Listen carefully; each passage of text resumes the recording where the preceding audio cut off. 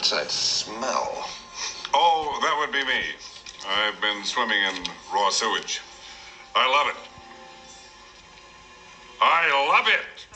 That's the signal. Let's go. Do it.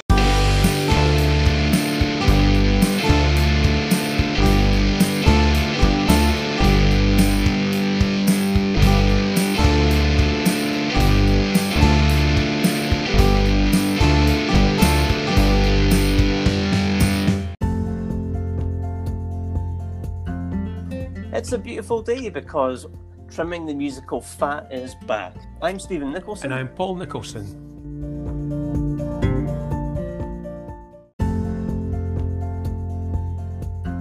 And together with our guests, over the next hour or so, we'll be putting some musical wrongs to rights by trimming albums that are arguably too damn long.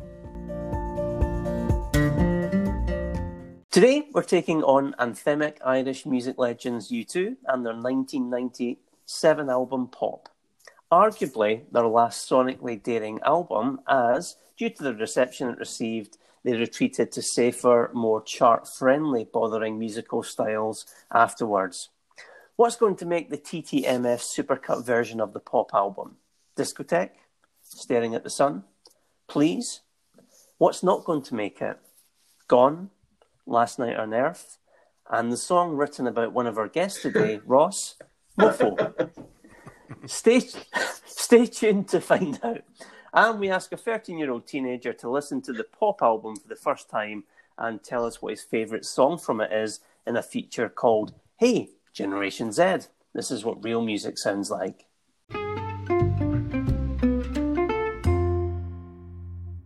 So why are we doing this? We're both huge music lovers and got into music during the transition period from cassettes and vinyl to CDs being the favoured consumer choice for buying music. What we started to see with that was a shift, and this continues into the digital streaming age, of artists taking the opportunity to increase the duration of their albums. No longer were they limited to a 50-minute single vinyl record. Now with CDs and a huge reduction in vinyl sales, they could release single albums that lasted nearly 80 minutes. However, just because you can doesn't mean that you should. And there are, in our opinion, a huge number of albums that would have been so much better by keeping to that 40, 50-minute duration. Get rid of those extra 10, 20, 30 minutes of music that's not as strong as the rest of the album and release it as the shorter album. So, with this podcast, and in each episode, we go back in time to revisit an album and trim its musical fat. We hope by doing that, we'll make the album a better, more satisfying listening experience. We'll also, during the podcast, share our own experiences of the album, what we were doing at the time, what we think of the artist in question, and we'll also share with you information with regard to the album's critical reception, its sales figures, chart positions, and we'll also look at some interesting fun facts from the year of release, which in this case is 1997. Now, there are 3 golden rules we need to follow when we're trimming each album, and they are: rule number 1, the album must be no longer than 50 minutes. Rule number 2, for the tracks selected, they've got to be resequenced for the best listening experience. And the final rule is we can include tracks that were recorded at the same time as the album in question, but which did not feature. So tracks which did not feature on the album can be included. So that could be A's and B-sides, alternative versions, remixes, maybe tracks not officially released until years later or put on compilations instead. So we can use all of those tracks along with the original tracks from the album release. Ultimately, after we've had a healthy debate about the songs, what we'll include, what we'll drop, we'll end up with the TTMF supercut of the album.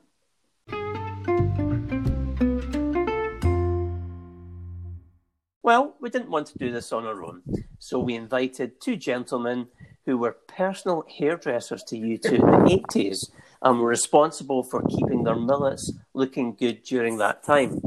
Sadly, they were unavailable, so we've got these guys instead. So welcome for the first time to the Trimming the Musical Fat podcast, Mr. Ross Braidwood.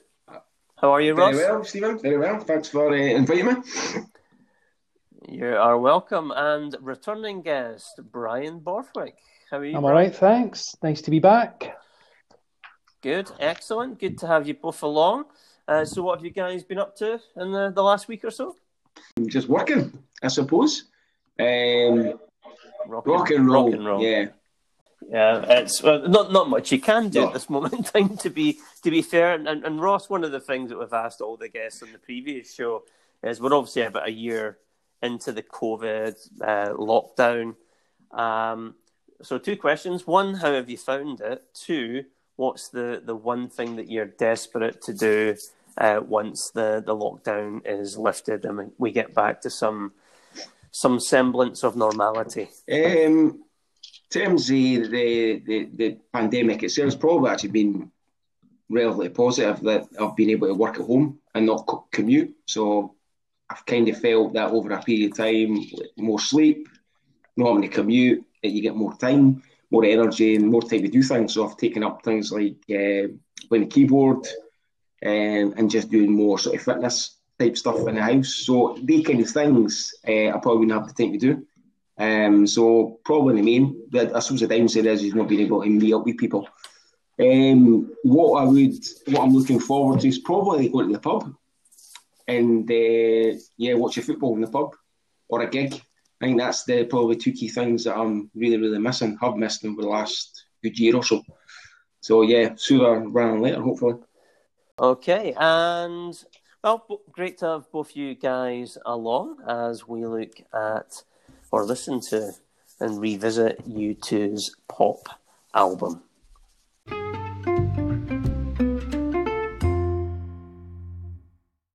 So let's start talking about the subject of this episode, U2's Pop.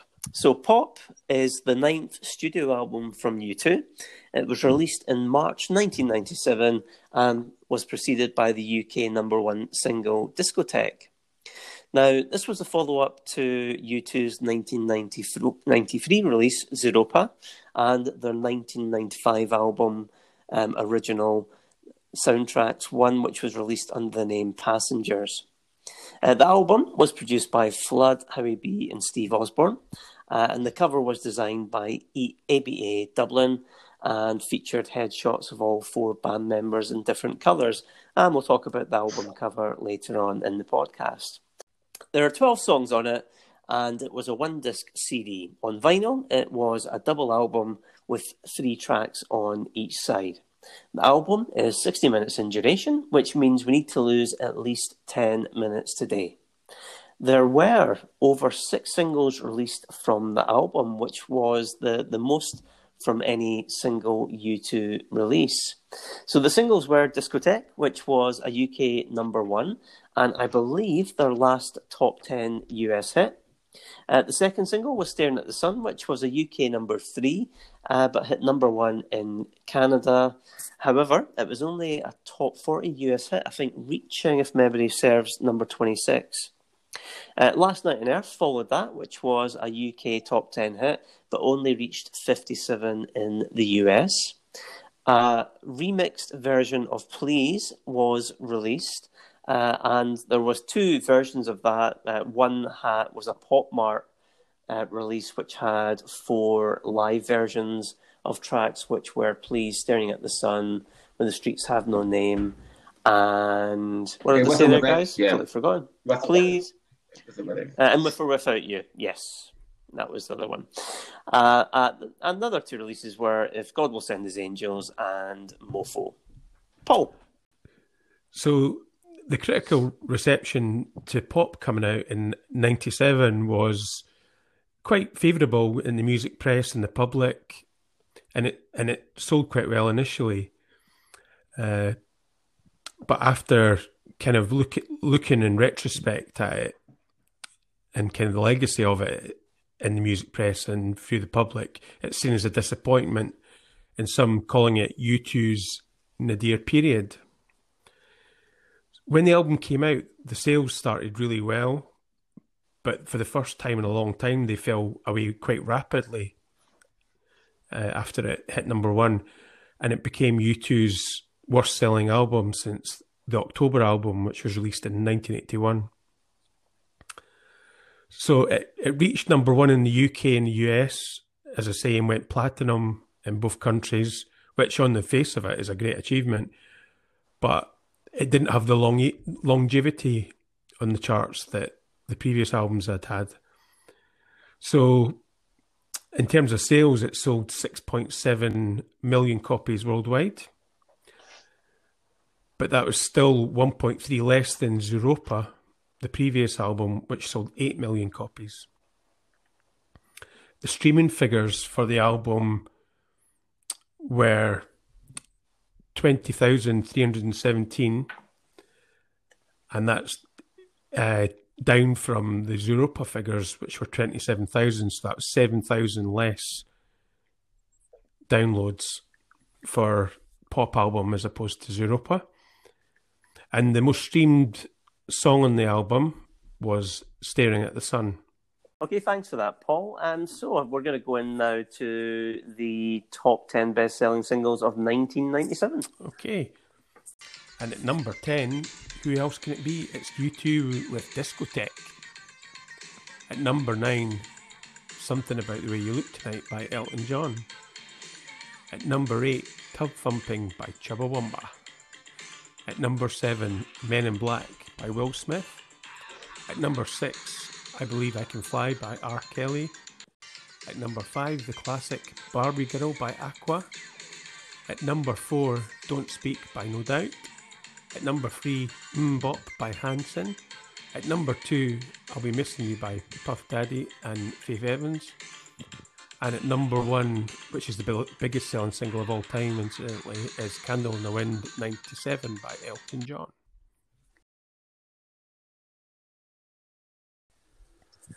Thank you, Paul. So, Ross and Brian, any personal favourites? It's slim pickings, is it not? I was just thinking that myself. No, he's not in it.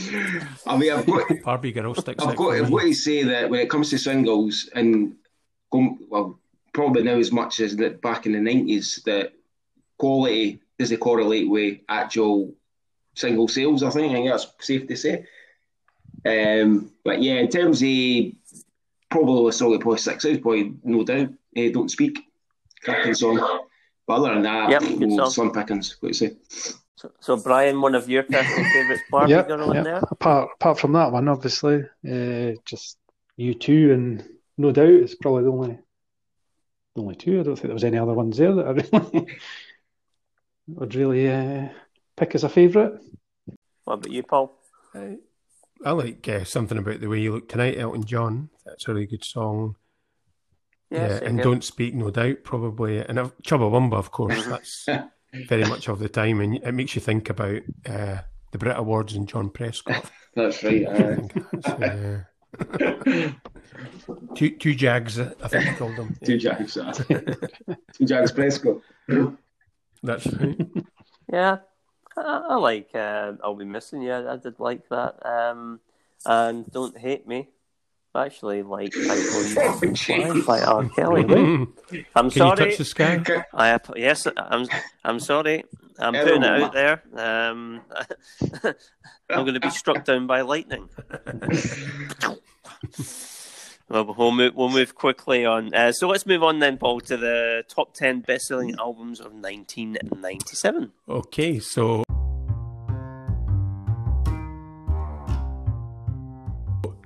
at number 10, we had Backstreet's Back by the Backstreet Boys. At number 9, Reload by Metallica. At number 8, Spice World by the Spice Girls.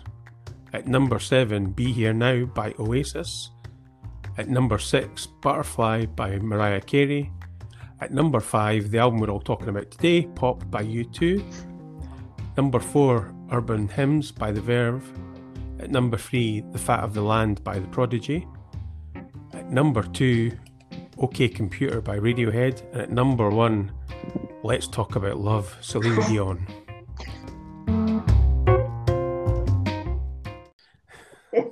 Yes! It's all going so well up to then. Wow. Okay, but Brian, let's start with you. What's 2 or 3 in there that you like? Prodigy. Other than Celine Dion? Prodigy, Fat of the Land. It's a great album. Mm-hmm, Oasis, great album. Be Here Now. Mm-hmm. another great Mhm. album. Ross's Obviously, U2, Metallica in there, but Mhm. not one of their best though. Reload, must be said. That was their comeback album, wasn't Yeah. it? After. Yeah, well, they had Load No. Oh, yeah. That's and then Reload. Unload was Yeah, after that, was it? Yeah. Too heavy. I think Download. that was the sequel. Loaded. Yeah. Downloads, yeah. I think it was Yeah. Heavy Load. Quite forgettable albums, really. Yeah. Not the best. Yeah. I'll say Ross, pop, what I about mean, you? pop, I will come to that anyway in terms of my kind of view on pop as an album. But probably the other two that would probably catch the eye would be Urban Hymns. I mean, Urban Hymns is a terrific album. Obviously, the singles are great on it, but the album tracks as well. It's got to be OK Computer. Yeah, terrific album. Absolutely faultless. And it's one of the ones where, fun enough, I was probably a fan of the bands, but I never really took to OK Computer or the singles. But it was years later, after listening to In Rainbows, I kind of bought it, and really you kind of see the quality of the sort of songs comparison to Be Here Now. It's like night and day. Yeah, so you seen the light years later, and then discovered that actually it No, wasn't not your quite. best Number best 3. album. And, I think they're third. But a cracking album. All the same. Yeah. Okay, Paul. Yeah, probably the best album there, obviously, apart from the Backstreet Boys, would be Radiohead OK Computer, yeah, because it's one of the best albums in the last 25 years, I suppose, 30 years. Yeah, so. Don't know about that. Yeah, Yep, yeah, great. I'd have that. Brian's the world's biggest Radiohead fan. Not a fan. Do you prefer Celine Dion? Be a but even, I would say. Probably. Yeah. Yes. I think the best impression of Radiohead is what my dad does, which is fantastic. It's really uplifting, isn't it? It's like, it's like, why do you listen to that rubbish? I mean, it's like, oh, I'm so happy. He has got a point. He's Tom York's sort of vocal delivery. Yeah, he's got a point, but musically, I'm going on a holiday. Oh yes, but no, brilliant album. And did anybody own a copy of Spice No. World? I did. I used to. Oh, oops, sorry, that was me. Let's move on to the movies. And the top 10 movies from 1997. Yeah, Paul? so worldwide, these are the top 10 grossing movies of that year. At number 10 was The Full Monty. At number 9, The Fifth Element. At number 8, My Best Friend's Wedding. At number 7, Liar Liar. At number 6, As Good as It Gets. At number 5, Air Force One. At number 4, Tomorrow Never Dies. At number 3, Men in Black. At number 2, The Lost World, Jurassic Park. And at number 1, Titanic. Rob, I've actually watched Titanic for the first time not long ago, maybe last year. Don't spoil the ending. What I don't happens? know what happened. Did you get that When I sinking found out feeling? it was on for 3 hours. But it was actually it's actually quite a well made film. The song's terrible, obviously, Celine Dion song. Yeah. Terrible. Common theme going on here. How dare you? It's actually quite a well made film. But probably wouldn't be my favourite in the top 10, but not as bad as I thought it was going to be. Any favourite movies of yours in there? Brad? There's no, like, most of them are all right. Tomorrow Never Dies is a good film. What else was there? Jurassic Park, yeah. Full Monty. Yeah, that was all right. Sequel, yeah. I'm not a big fan of that. Air Force One would probably be my favourite out of them, I think. It's near with me. It's Yeah, good because it's it's quite realistic. It's one of those ones. Of course. Wow. Yes, Mr. President. It's one of those ones that seems to be always on a channel does, late at night on TV, and you end up watching it all the way through. Yeah, it's good, but as good as I like. Yeah. That was good. That's good comedy. Yeah. Did that go win an Oscar or something? Really I'm sure good, that really good. was it. Best actor. Yeah. He got best. That's good fun. actor. Really good fun. Mm-hmm. Yeah, no, it was good. What about you, Paul? Probably as good as it gets. Favourites? It's funny when I'm looking at all these films. They're films that I think I liked at the time, but when I watch them now, I don't really care for them much. You know, like a few of them, I think about half of them I saw at the cinema, but now I wouldn't really be interested in watching them really, and that includes the Bond film as well. I don't think it's aged that well. So probably as good as it gets for me would be the one that sticks out. Yeah. Okay. Let's move on to the top 3 news stories from 1997. Yes, it's hard to believe it. 24 years ago now, yeah. So... Your math skills are Thank strong. you. The force is with me. So yeah, these are three events that happened that year. The first Harry Potter book was published in 97, and of course she wrote them in Edinburgh. And a big thing in that year in the UK, Labour won the general election, ending 18 years of Tory rule. So that was a big thing at the time, and one of those sort of JFK moments was the death of the Princess of Wales, Princess Diana. So that was one of those moments. Where were you when this happened? You know, that was one of those.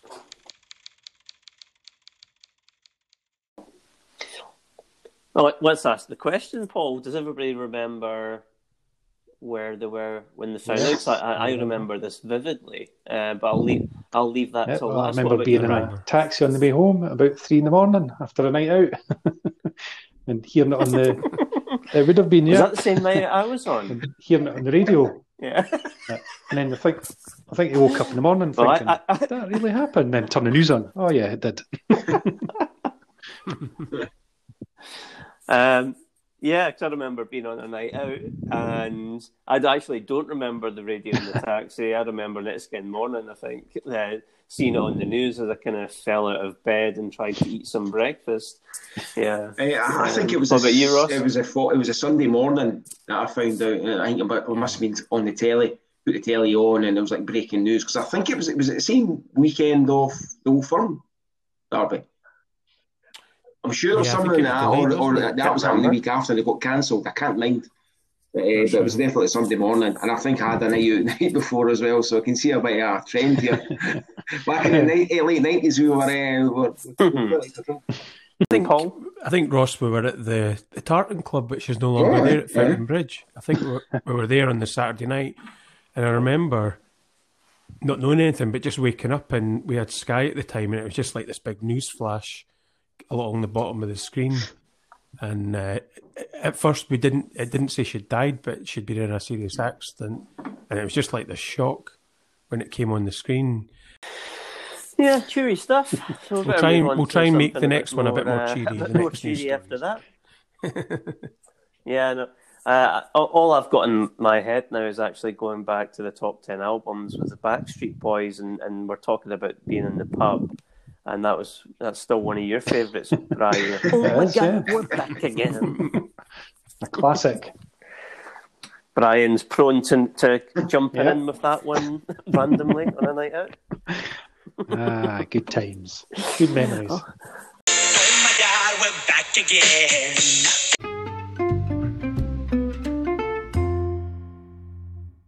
Oh my God, it's time to trim the talk. So what we're going to do is we are going to have 3 minutes and 3 minutes only, and we will be asked we're going to answer the same question, and we will answer it in alphabetical order of our names. So Brian will be going first, followed by Paul, then Ross, then myself, and hopefully we can answer the questions quickly enough so that everybody gets to hear our answers. Unlike the Guns N' Roses one last week, where we failed miserably. So, gentlemen, are you ready?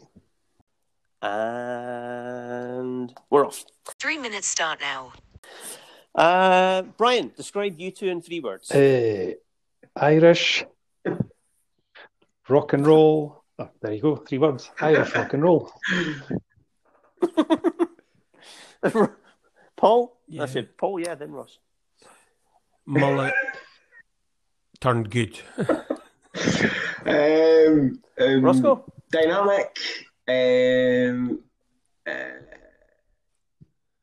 ambitious,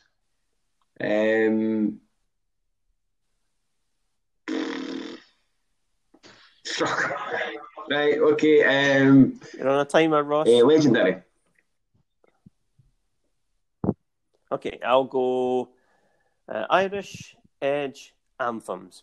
Next question. 2 minutes left. If you've seen U2 live, what was the best concert you've seen them? So, Brian. Be at Hampden. Can't remember the year. Hampden Park, Glasgow.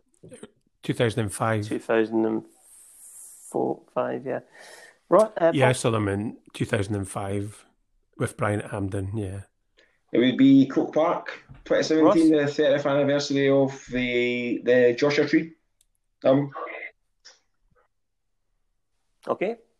For me, I've seen them 4 times. The best one for me was 97 and the Pop Mart tour. Okay, favourite U2 album? Ooh. That would be... I would have to say... Probably have to be the Joshua Tree, I think. I would say Actung Baby. Joshua Tree. 1 minute remaining.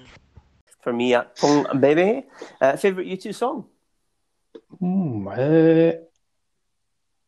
I'm going to say City of Blinding Lights. Ooh. Okay. I'm going to say Hold Me, Kiss Me, Thrill Me. That one as well. Song. Okay, I Ross. whistle without you. 30 seconds to go. I would go with still haven't found what I'm looking for. Favourite member of U2? Oh, no. Bono. The Edge. The Edge.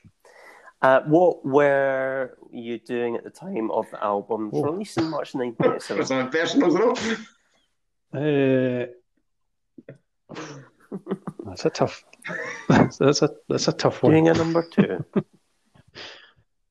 2. Probably be working at Royal Mail at that time, I think. Yeah, we're running out of time. We're out of time. We've failed again this Tough week last to get question. through all the questions.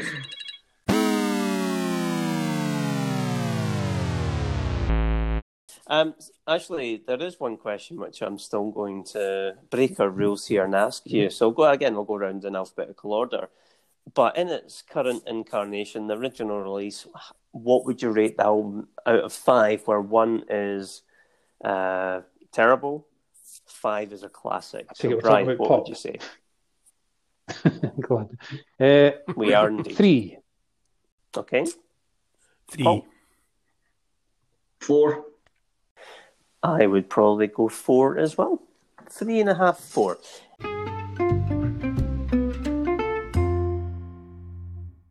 So before we dive into the album itself, let's see if we have any good U2 jokes that we can share. So I'm maybe going to kick things off. And there's a lot of good U2 jokes around there. So let's start with this one. Why did Bono fall from the stage? He was too close to the edge.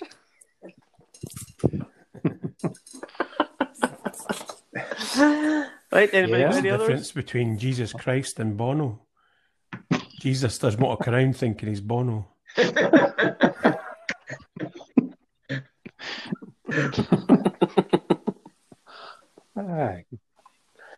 Yeah.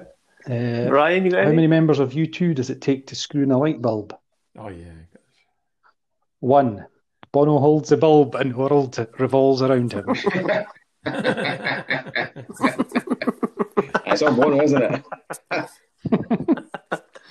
I've not. I'm afraid not. You got any, Ross? But nothing comes to mind. I mean, I've got some songs you could class as jokes. Some terrible songs. That's another podcast. Yeah. I've got one. What did Bono say to God when he first arrived in heaven? I believe you're sitting in my chair. I've got one. Wales. Did you hear about the family with the U2 sat nav? All the streets have no names and they still haven't found what they're looking for.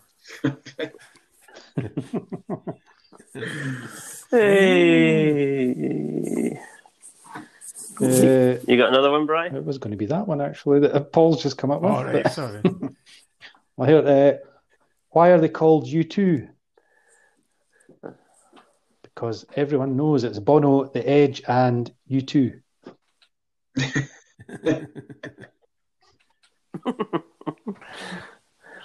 What kind of lawyers praise you to? That's right. Pro bono lawyers. Good. And that will be this week's instalment of Jokes.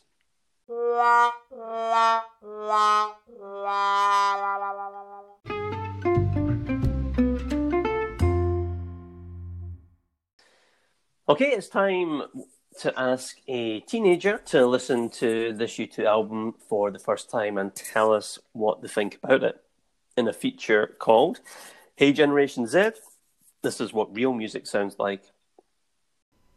So Luke, you've just listened to U2's Pop for the first time. What were your initial impressions of it? I think it was pretty good, but I would say there was 4 or 5 really good songs, but then the other ones were not as good. I think they were just putting them out there because that's how many they had to have in an album. How many you have to have. Do you remember any of the songs that you did particularly like? Like Staring at the Sun was maybe your favourite?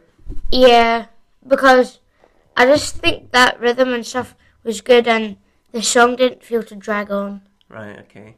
And the one that you thought was okay, but the kind of drum loop repeating was beginning to irritate you was Miami? What irritated you about it? I'm not really sure, just because it just the chorus bit, it just started to annoy me a little bit, but not a lot. Yeah. Another one you liked was Last Night on Earth. Mm-hmm. That had the kind of chorus that you liked as well. So what was it you liked about that one? I just thought the rhythm of it was good as well, and again it just didn't seem to go on. Mm-hmm. However, if you were allowed to pick one from kind of the extended list of songs we've got for this album, I think the one you would go for would be the one from Batman Forever, Hold Me, Thrill Me, Kiss Me, Kill Me, is that right? Yeah, probably, because it's from a movie again. Yeah? Because the last time. Just like the last time it was from a movie, this time it's from a movie. I can see a theme emerging here. Yeah. Okay. Would you listen to more U2 after listening to this one? Yeah, but maybe I'd probably make a playlist because I'd probably take a couple of these songs and then maybe put some of the other ones because I think that would be better because I probably wouldn't want to listen to the whole album because there's a few I wasn't really keen on. Okay, thank you, Luke. You're welcome.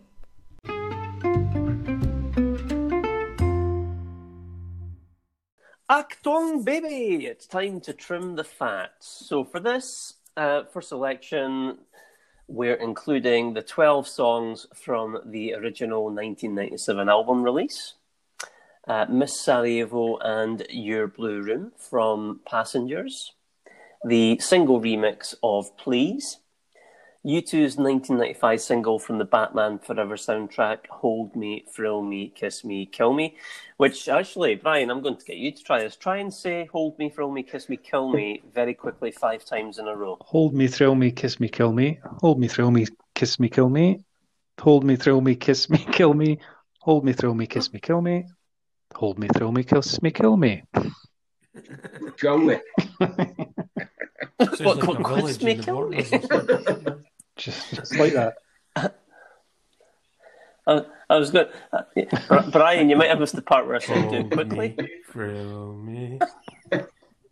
Hold me, thrill me, kiss me, kill me. The recording must have been a bit slow. Hold me. I was actually going faster than that.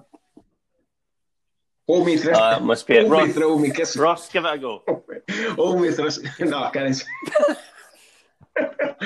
It's too hard. It's too hard. Okay, well, let's move on now. So yes, we can include Hold Me, Thrill Me, Kiss Me, Kill Me, and the three Mike Hedges mixes of the pop tracks that were released on U2's 1990 to 2000 Best Of, and the three songs that were reworked for that album were Gone, Discotheque, and Staring at the Sun. And finally, North and South of the River, which was the B-side to the Staring at the Sun single. So those are the songs that we can select, and we're going to talk about them very shortly. But before we get to that, let's talk about the album cover. So the album cover is split into four squares, and each member of the band is in each square and highlighted in a different colour. So what do you think of this album cover? Maybe start with you, Ross. I probably prefer albums where the artist or the band's not on it. So it's more a sort of a piece of kind of art in itself rather than having their faces plastered over it. Maybe it's fine. It's fine. Nothing more than that. I think it's quite a good cover. Do you know what it reminds me of? The Queen album Hot Space from the early 80s. You know, the four squares, four artists, and it kind of reminds me of that a bit, and the colours. Yeah, that's because I sort of think of U2 as the cover's quite black and white and stuff like that. That's quite different. Yeah. Yeah, that Anton Corbijn photos. Yeah, I'm the same as Paul. It always reminds me Brian? of Queen Hot Space album. Yeah, because it's all right. It's not the best. But like Ross, I'm no keen on their faces over it. I prefer like a bit of maybe artwork or something. But yeah, it's all right. Are you saying they're not handsome chaps, Brian? You don't want to see Certainly their faces? not. Certainly didn't say that.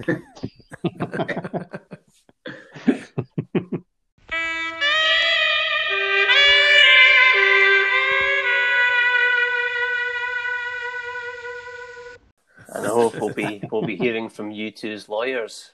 And I like it. It's obviously very colourful. I think based around the sound of the album and Discotheque being the lead-off single, so I think it reflects that well. But yes, I'm the same. I always just think of Hot Space by Queen. But it's not. It's a nice cover. Not a great one, but decent. Okay, so that's the album cover. Let's talk about the album itself. And so we're going to talk through the songs that we will definitely have on the TTMS supercut of the album. So prior to the show, everyone submitted to me their track listing for what they'd like on the album. And if any of those songs have, in effect, 3 or 4 votes, they get onto the album. If any only have a single vote, they don't get on it.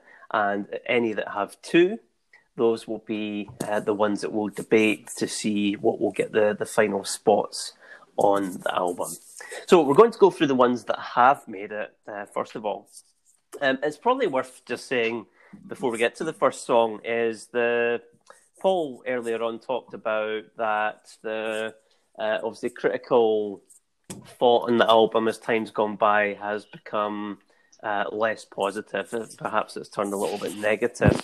And the band themselves were unhappy with the final mix of the album. And the reason for that is they were kind of forced into finishing the album quickly because they had already booked the Pop Mart tour and they had to get ready to go out on that. Therefore, they had to finish the album in a hurry, and they were really dissatisfied with the final mix of it. Hence, some of the songs were reworked for their Best Of album. And what you'll also find is that some of the songs were reworked live when they went out on tour, and were actually performed in a manner that they actually preferred subsequently. Personally, I find if you actually watch that tour, that most of the songs from the Pop album are far better live, which is quite interesting. And I think the U2's manager had said that he felt there was maybe too many cooks in the kitchen producing the album, which didn't help it. So, but anyway, the first song that makes the cut is Discotheque.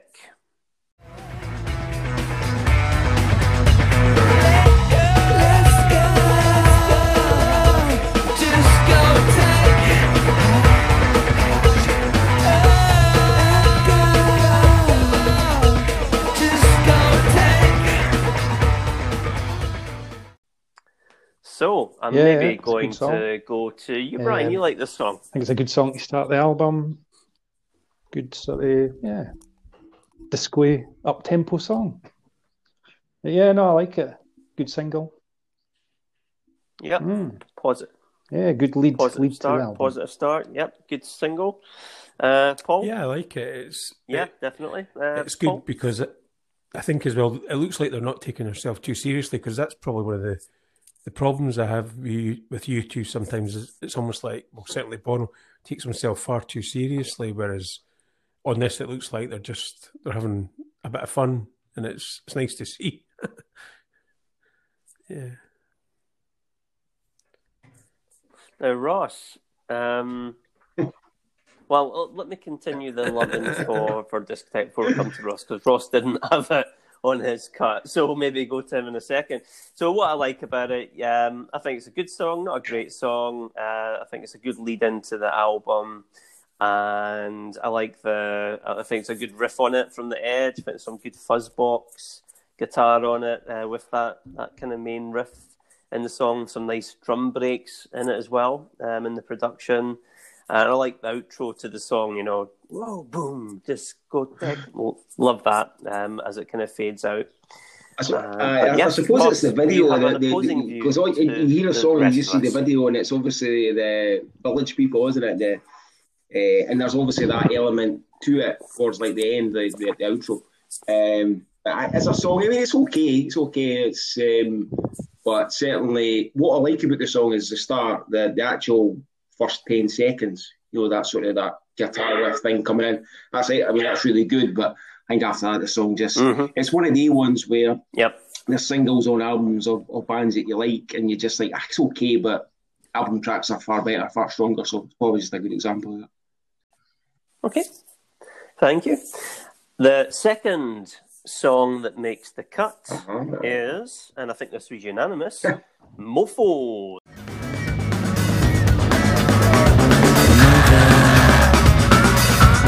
Rock and roll.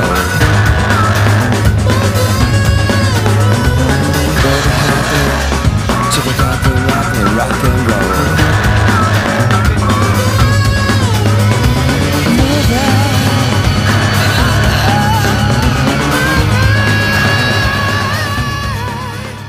I think that for me, then this would be the song I would start the album with. I feel it's one of these songs that's just primed and ideal for starting the album. And obviously, it's probably continuing the sort of the style of the music on Europa and then Achtung Baby in certain parts, in terms of more sort of electronic sort of production and more away from I suppose a guitar rock band. But yes, a song I've always liked. That again live, it was excellent in the Pop Mart tour.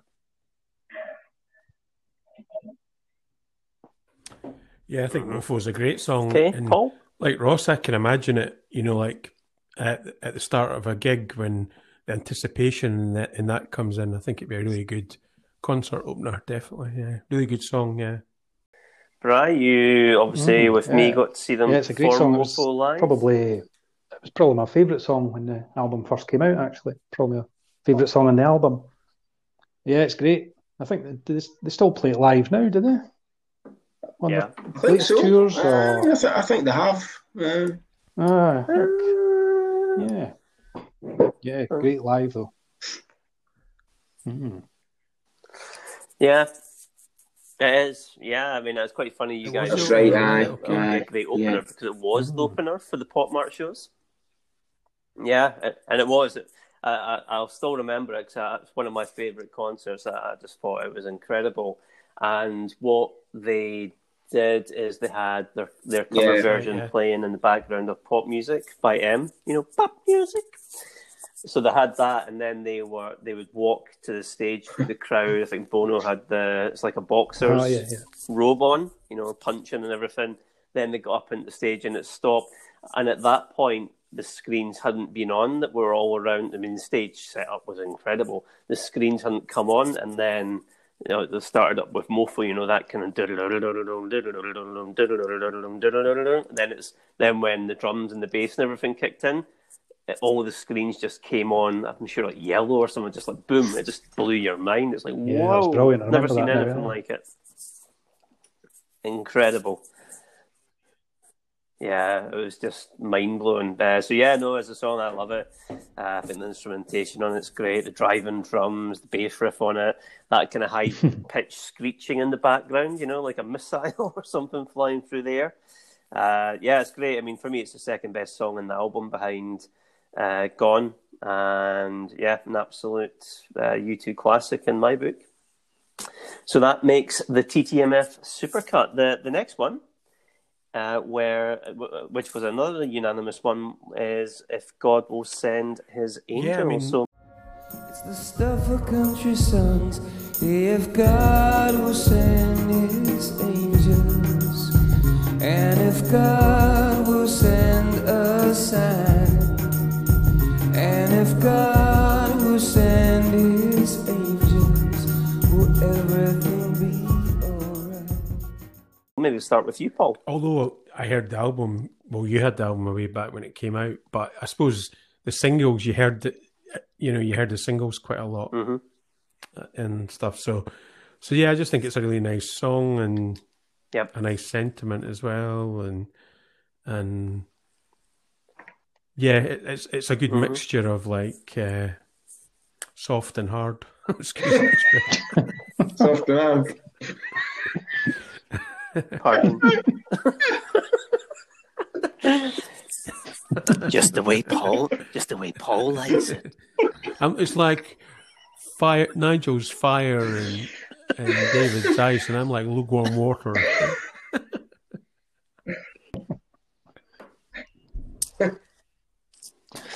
Right, let's move on to Brian. I do, yes. Do you like it soft and hard too? Yeah, it wasn't one of my favourites when the first album, when it came out first, but as I've been listening to it the last few weeks, it is actually a good song. I do like it. It's, as Paul says, it's soft in parts and hard.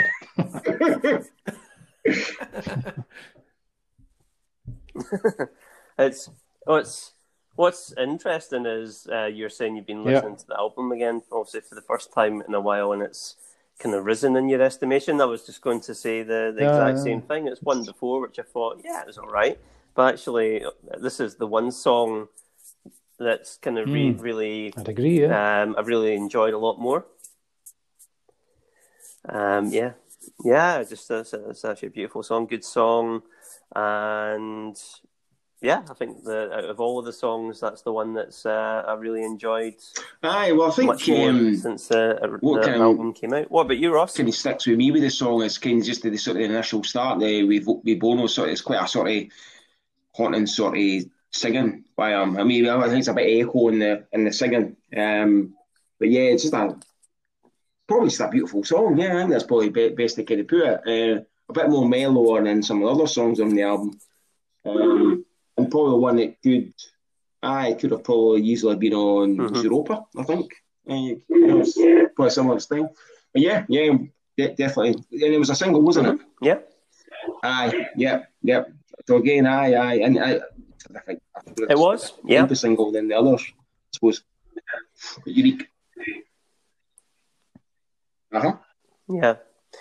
Well, maybe stick with you for the next one, Ross. So the next one, which was a unanimous choice again, is Stare at the Sun was.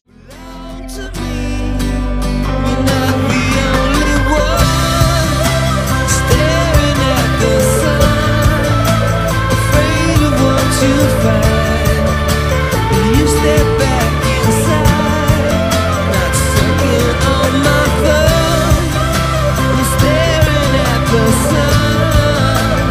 Not the only one who's happy to complain.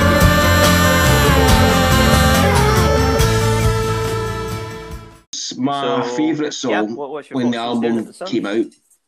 It's not now, but obviously we'll come to that when you go through the songs. But yeah, definitely a time that was my favourite song, and probably just in through time, because I think you mentioned around the Pop Mart Live EP, which is like the 4-track thing. I think the live version of that's probably stronger than the. But it's just different because it's more acoustic. But yeah, cracking song. Yeah, absolutely brilliant song. Yep. Yeah, it's a great song. For me, it's the best song Okay, on the Paul? album. And I remember when it first came out, because the title reminded me of a Level 42 song and album called Staring at the Sun as well, when it first came out. But really good song. It reminds me of One a bit, sort of that sort of mould. And I remember getting quite a lot of the CD singles from the album, and even the artwork was quite similar to the album, if I remember rightly. Like all the singles artwork was the same. So yeah, great song, highlight for me. And interesting enough, that was the most streamed song. Yeah, on the album. Yeah. Is it really? Yeah, for me, it's a good song, not a great one. I think that it's very much expected to be this album's one, or Stay Far Away So Close, but it's not in the same league as either of those two songs, I would say. However, I totally agree with Ross that the live version with just Bono and The Edge, and where they do it acoustically, is brilliant, and better than the a good song, but one. not one of the best on the Brian? album, I don't think. Not one of my favourites, but yeah, it's good enough. Okay, it's getting on the album, guys. Which version gets put on, the original release or the redone one for the best of? Is that the one for the 2000? The redone version. I can't answer that one, Steve. The best of. It'd be years since I've actually the heard the sort of redone one, so I couldn't possibly say. Better, is it? Well, the thing is, the funny thing is, Ross, you I'll help mentioned you, it's around better. just the album and all that, they weren't happy with it, but I've never really bought that. I've always felt the album, the songs were, I mean, there's a couple of songs I don't like, but I always felt the songs were, I quite liked the songs as they were, rather than when they were redone, so. I'm but the you same guys as Ross, got I a can't really fault on remember which what the other version one's goes like, on, I've not heard it bothered. for a while. Yeah, I'll have to have a listen to neither it. can I, to be honest. No? Yeah. Okay. Okay, but the song gets on nevertheless, in either incarnation. All right, next one that makes our cut is Last, again, unanimous. Yeah, I Last really like this actually. Night on It's, Earth. You gotta give it away. You gotta give it away. You gotta give it away. You gotta give it away. Well, she don't care what it's worth. She's living like it's the last night of her. This is another one of the Right. ones that I've really enjoyed listening to the last couple of weeks. One, when it first came out again, it was good, but no one of my favourites. But listening to it more, it's really good. I like it. Yeah, this is probably, and again, it's probably the same thing. I liked it at the time, Roscoe? and now probably since listening to pop quite a few times in the last couple of years, I'd probably say probably my favourite with the singles that released. Yeah, it's just a cracking song, just a brilliant chorus, and again, a pretty good live as well. Yeah, one of the highlights on the album for me. Okay, Paul? Remember buying the CD single as well, and I just liked it because it was quite upbeat and quite heavy. So yeah, one of the best on the album, definitely.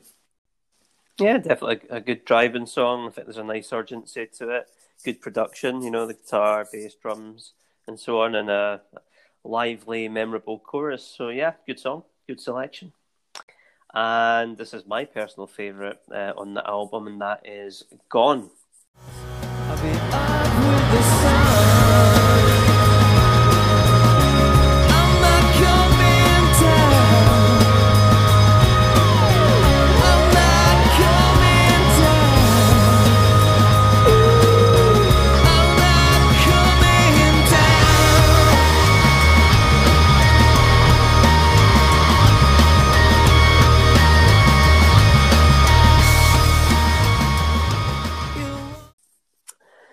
So maybe start Yeah, with Paul this time round. I think it's okay. Do you know the thing that I seem to have with the U2 albums is they seem to start off really well, and then the last kind of towards the last half, for me the quality seems to go down a bit like Actung Baby. I was going Yeah. to say the exact same thing. I think that's a U2 trait where their albums really tail off towards the end. Yeah. Certainly the last 3 songs normally. So yeah, for me it's kind of starts Yeah, here. totally almost. agree. Yeah. Especially on this album. Okay, so Gone, not one of your favourites, really. Sorry, it's got. You've got a lot to say in that one, Paul. gone. Thanks for coming. Okay. Was it not enough soft and hard in it for you? The exact same as Paul. was saying Alrighty, about Brian, save the album. us.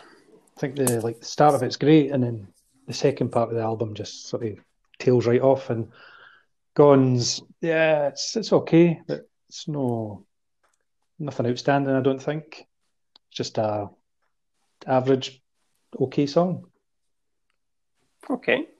It's a beauty, and what's it? Beauty is in the eye of the beholder. I mean, that's the kind of the saying, and it's probably true in music. I agree with yourself, Stephen. I mean, for me, it wasn't. Although I really liked the song at the time, it was Stay in the Sun that I preferred when I first bought the album. But now, as years have kind of gone by, yeah, it's easily my favourite song on the album. I think it's terrific, and yeah, I suppose, and I think with pop as well. I think it's sort of the tone of the songs. I think that's where they tail off as well. It's maybe a bit more optimistic in the sort of the first half of the album, and it kind of does tail off a bit like Act 2 maybe. So it's a good shout. Actually, quite similar in terms of how they maybe pace their albums and the songs that they put on. But yeah, it's gone. I just think it's just a terrific song. It's just one of the ones that just does it for me. Yeah, I'd agree. It's an absolute classic for me. One of my favourite U2 songs, and the best song on the album. I just think the riff, that kind of... It's that bit at the start, isn't it? It's that drum. When everything kind of kicks in, you know, that doom, doom, doom, yeah. Yeah, doom, doom, then boom. I remember it live as well, Ross, in Pop Mart, again, where all the screens suddenly, boom, came to life. It was glorious. Love this song. This time round, it wasn't unanimous. I think Ross, you might have been the person that held out in this one, and that is Hold Me, Thrill Me, Kiss Me, Kill Me. So.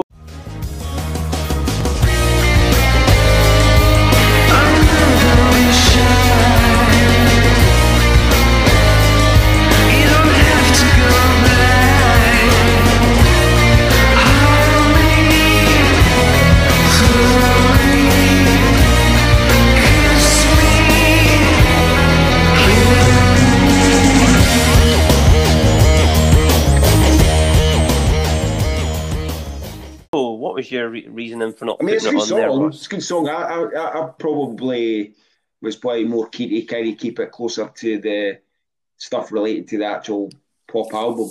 If I was going to put it, I mean, I did put forward Blue Room right enough. Yeah, I mean, it's just one of these songs. I don't think it would necessarily fit in with the album anyway. I mean, it's a good song, but it's probably one I've never really loved. It's okay, but I've never really kind of really loved it. But I know a lot of people do love the song. That's probably as much a reason for it. Mm-hmm. Yeah, I think it's a brilliant song. It would be my favourite song on the album if it was on the album. But songs from the songs around that time, I think that's their best. It's just brilliant, great song. Yep, I agree. I love it. All of the kind of I Am the Walrusy type kind of descending orchestra. I can see what Ross means though about in the background fitting onto the album. Really though. great it's in it there. Yeah, slightly different, but great song though. Yeah, it's a brilliant song. Yeah, definitely. Of course, it was from was it Batman Forever? Batman Forever, yeah. I just think it's such a catchy song, and it might not fit in the feel of the album, but I just think the last half of the album feels a bit boring, almost. Whereas this kind of makes you rise up. Gets you.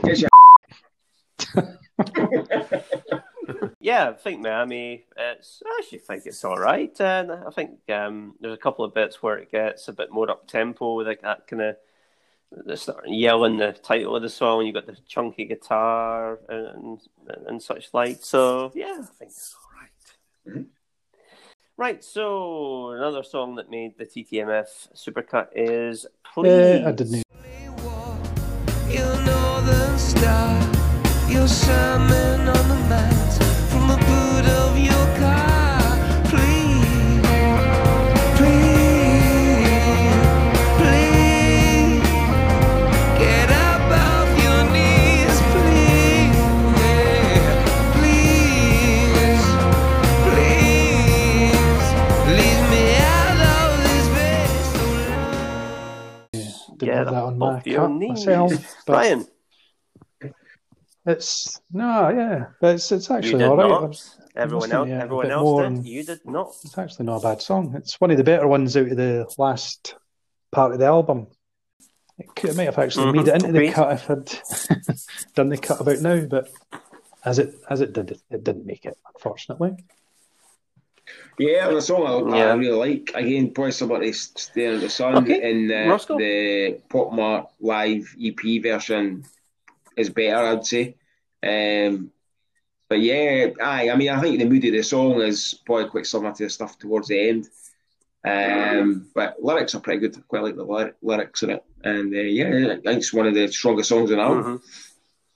Yeah, I think it almost saves the last half of the album, Okay, Paul. and that it is quite a somber song, but I like the sentiment behind it as well, and it's obviously quite relevant to that year because I think that was the peace process, Northern Ireland peace process in that year. Yeah, and that song's about that, and I remember the single Northern artwork Ireland, yeah. had like all the different sides of the situation in Northern Ireland. Yeah. So it's a good song actually. Yeah, it Flexible almost spectrum. saves the second side. Yeah. Well, you know what's a shame about it? It was a pity the single version wasn't what was on the album because the single version's better, much better. I think the first half is very similar, but the second half is much more improved, bit more urgency to it, and there's an orchestra on it, so there's a bit more tension in the second half of the song in the single remix. So that, yeah, for me, that would be the version that got on the album, the remix. Yes. Okay, guys, thank you for that. We've got 8 songs that are definitely on there, which means with time and such like, we've got 2 song spaces available. So let me just quickly go through the songs that only got one vote each, therefore they are not making it. And I'll maybe, not for all of them, I'll maybe pick up on a couple of them for comment. Holy Joe didn't make it, which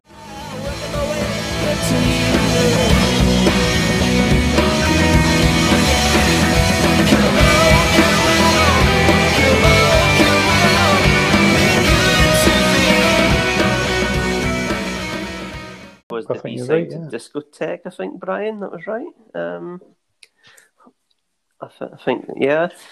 Blue Room didn't make it. One day I'll be back.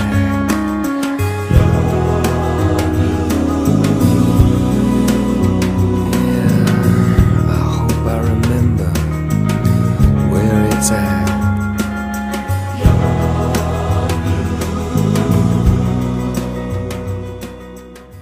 North and South of the River didn't make it. But we're north and south of the river. I've been doing it wrong all of my life. Wake Up Dead Man. And information. Wake up, dead man.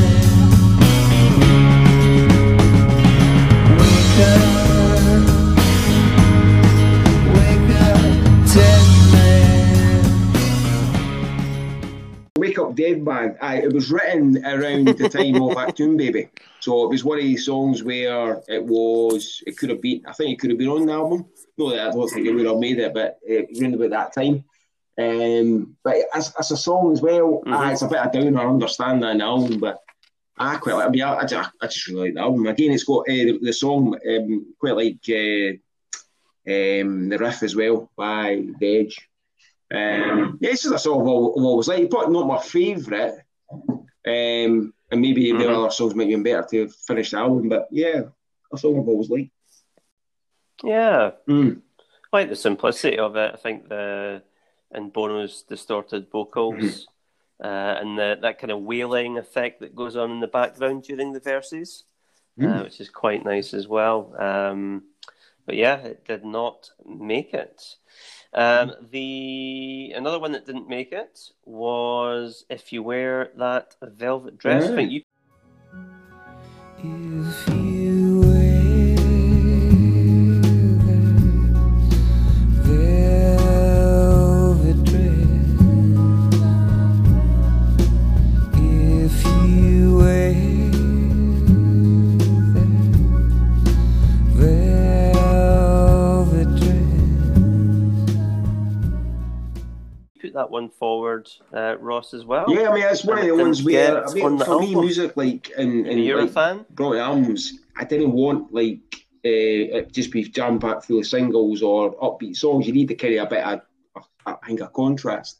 And then it's just one of the ones as well. It's probably a bit of a downer, but I think it works in the album that there's a bit of variety. It's just a song I really like as well. Actually, but it's very downbeat.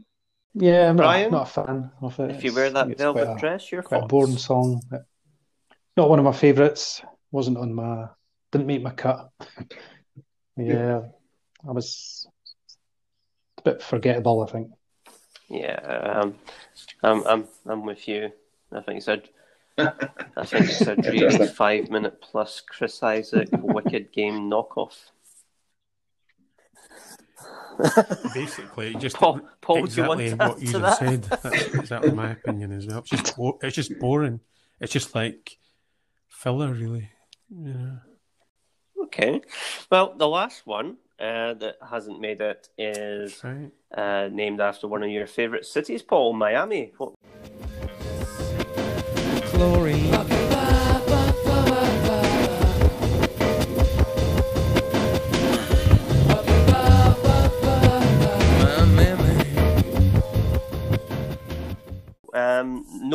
Nobody. In fact, this was one of only two songs. Well, I was almost going to anymore. pick So, it just for the Miami, title Paul, why did because I love Miami, but a bit like the previous song. It's just boring. It's just like I don't know, just like there's no passion. They're all like, there's no. Sounds like Ian Brown. Just it's just like I don't know, but just it feels like you need to. It's like they need to be charged or get charged them with electricity, give them a bit more life. Yeah. Charged by the police? It's just a bit boring, to be honest. But a good almost made it onto the album. It's probably one of the ones where bands or any Anyone else artists for that matter, anything they to try say to be a about bit more experimental with their music, and sometimes experimental just means pretty garbage. An album full, I think that's just a great example. It's probably my second worst song on the album, but no, pretty forgettable for me. Well, it's an interesting one. We're talking about the album.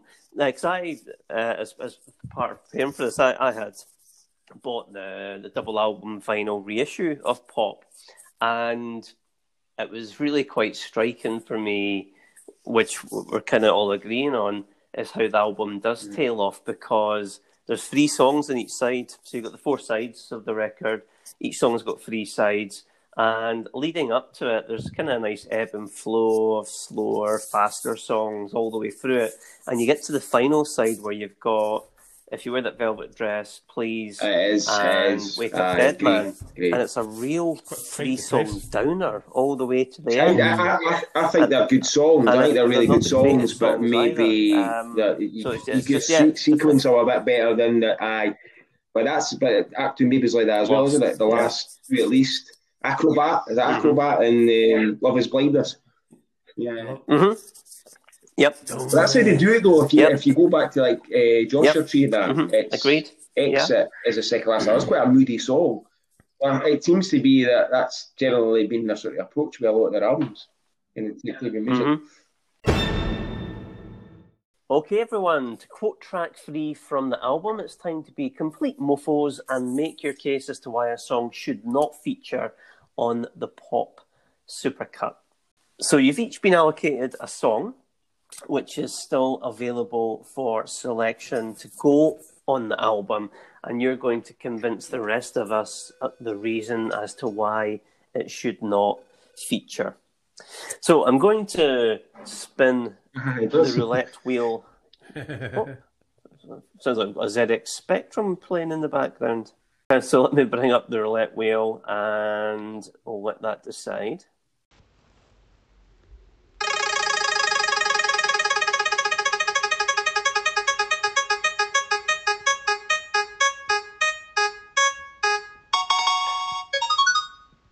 It's Brian. So, Brian, the song that you're going to be arguing that should not be an album is Miss Sarajevo. Miss Sarajevo, I had it. You see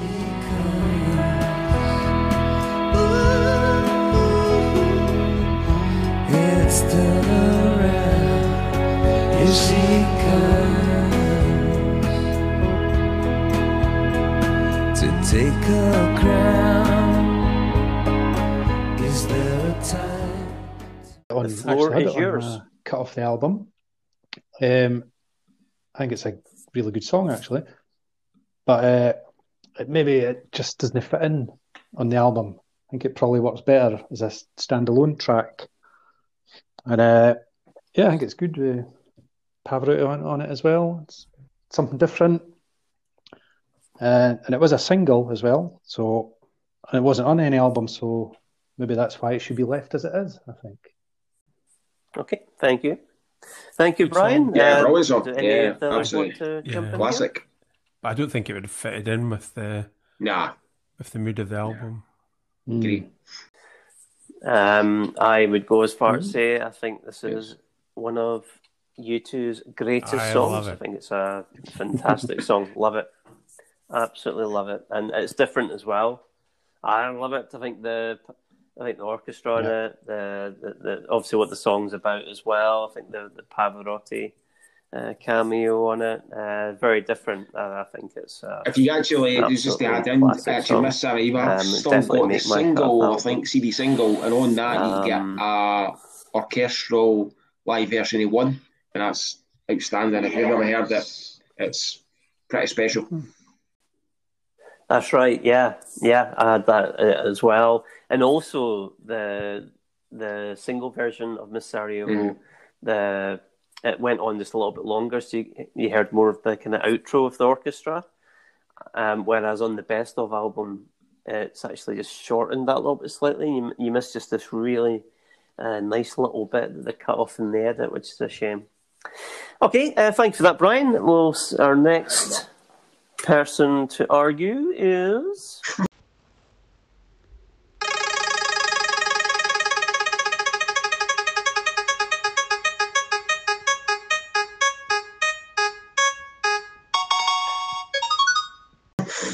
Roscoe. So Ross, it's Dross, simple as that. The Playboy Mansion should not.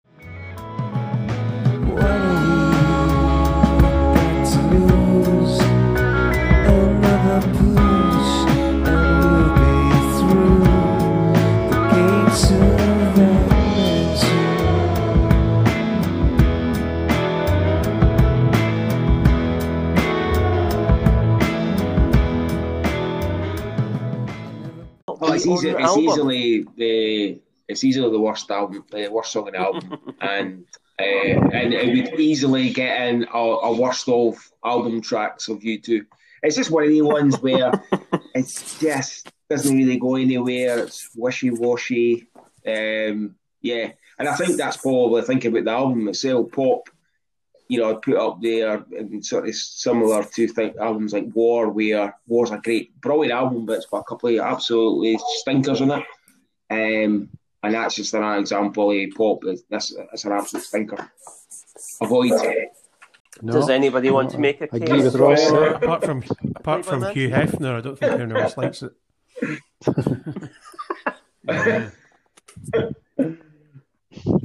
Oh, he's dead now, so he's not making a case for it. I'll come to its defence slightly. I was listening to the album again today, and yes, it's not a great song, but I like it. I think it's a nice, breezy, up-tempo, sunny song, which is in contrast to the final three songs on the album. So, and I like the guitar in it, the kind of rising and fall guitar, which is very similar, just in a slightly different way to even better than the real thing from Achtung Baby. So, yeah, it's not a blockbusting song, but I like it. Okay, that means, Paul, you've got the last song to argue, which is... Do you feel loved?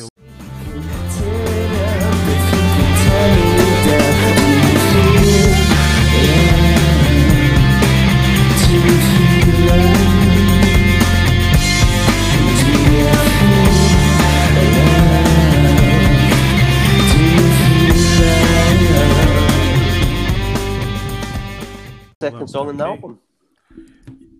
Take it away. I think it's okay. It just feels a bit flat after such a kind of like upbeat discotheque, and it kind of goes downhill a wee bit. Then Mofo brings it back up. Ryan, you like this one, don't you?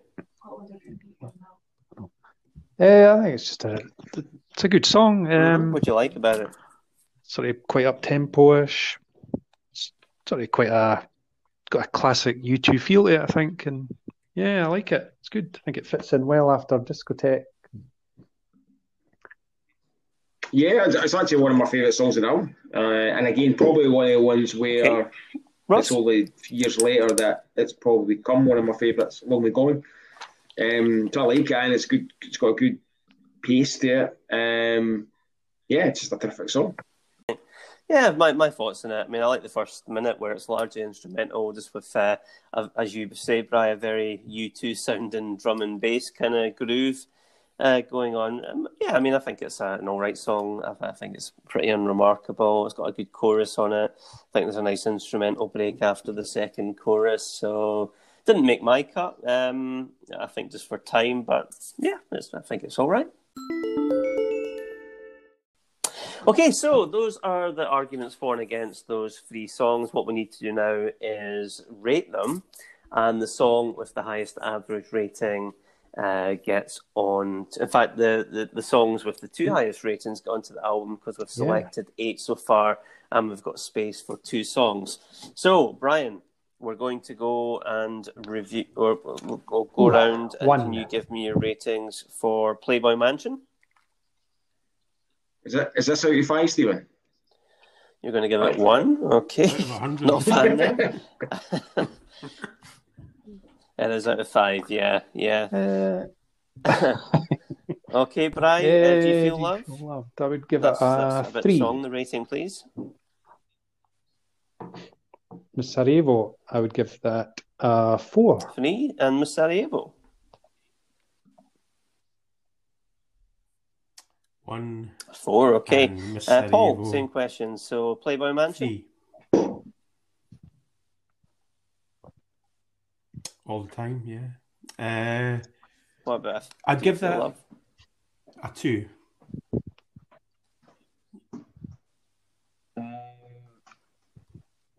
Playboy Mansion. Okay, Ross, same to you. Very generous. I thought it was a 0 coming from you there. Can I go 0?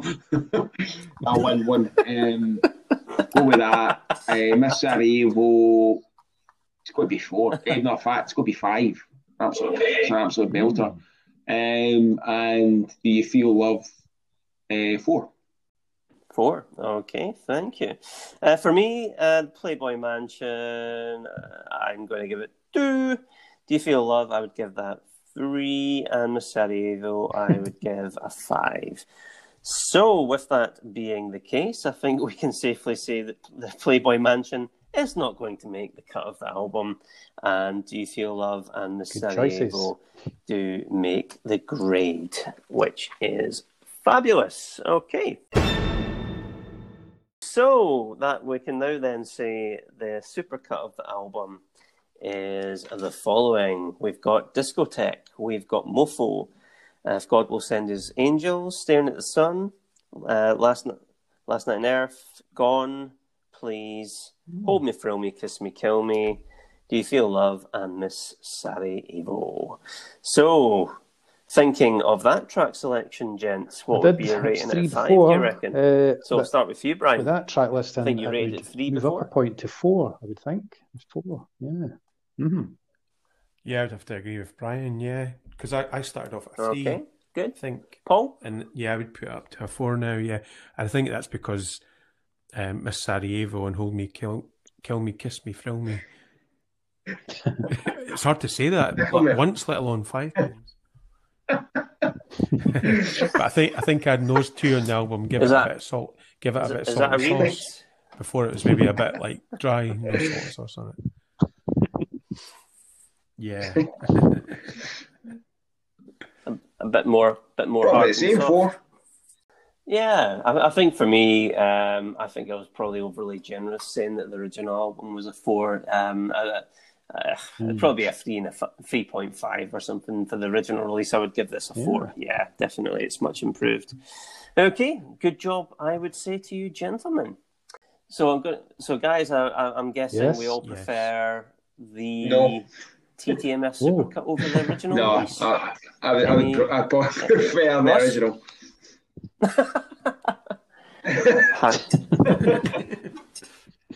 You're gone, as the song says. Right, goodbye, Ross. Who invited this guy? I'll go with the majority.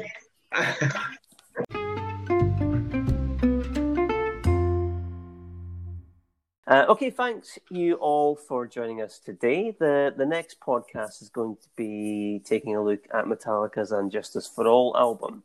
How can you listen to the podcast? Well, you can visit the main podcast distributors such as Apple and Spotify to listen and follow the show. You can also check us out on our YouTube channel and access us via the Anchor website, where you can also leave us voicemail. You can send us email at trimmingthemusicfat@gmail.com, and you can visit our website, www.trimmingthemusicalfat.com, and you can head to the forums there to discuss the albums we're trimming and what albums you'd perhaps like to see us take a look at in the future. And finally, we're also on social media, so head over to our Facebook and Instagram sites to see what is happening. So, until next time, please get up off your knees and turn the podcast off. And thanks for listening. Goodbye. And to our guests, we can't do this podcast with or without you. You're gone. Yeah, I'll get my coat. And I get your day job. Goodbye. Hey.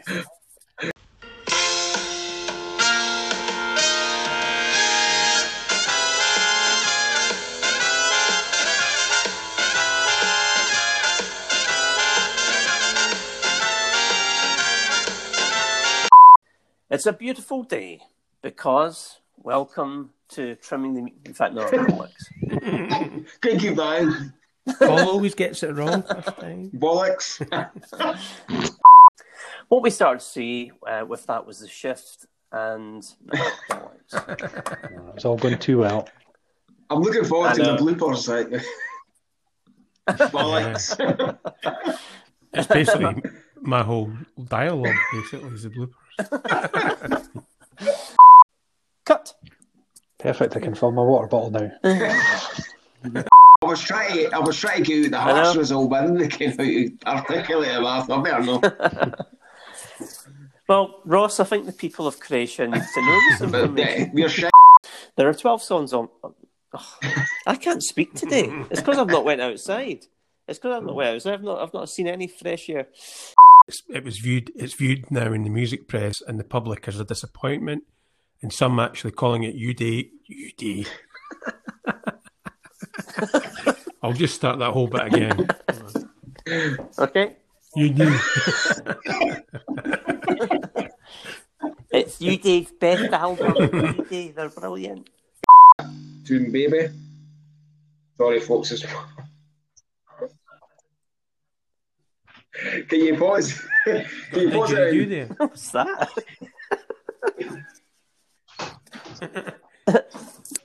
Ross, are you playing with your ruler? It's my fridge. It just every so often, randomly, it just rattles. There it goes away again. Give me a second. Is that what you call it? I love it. I love it.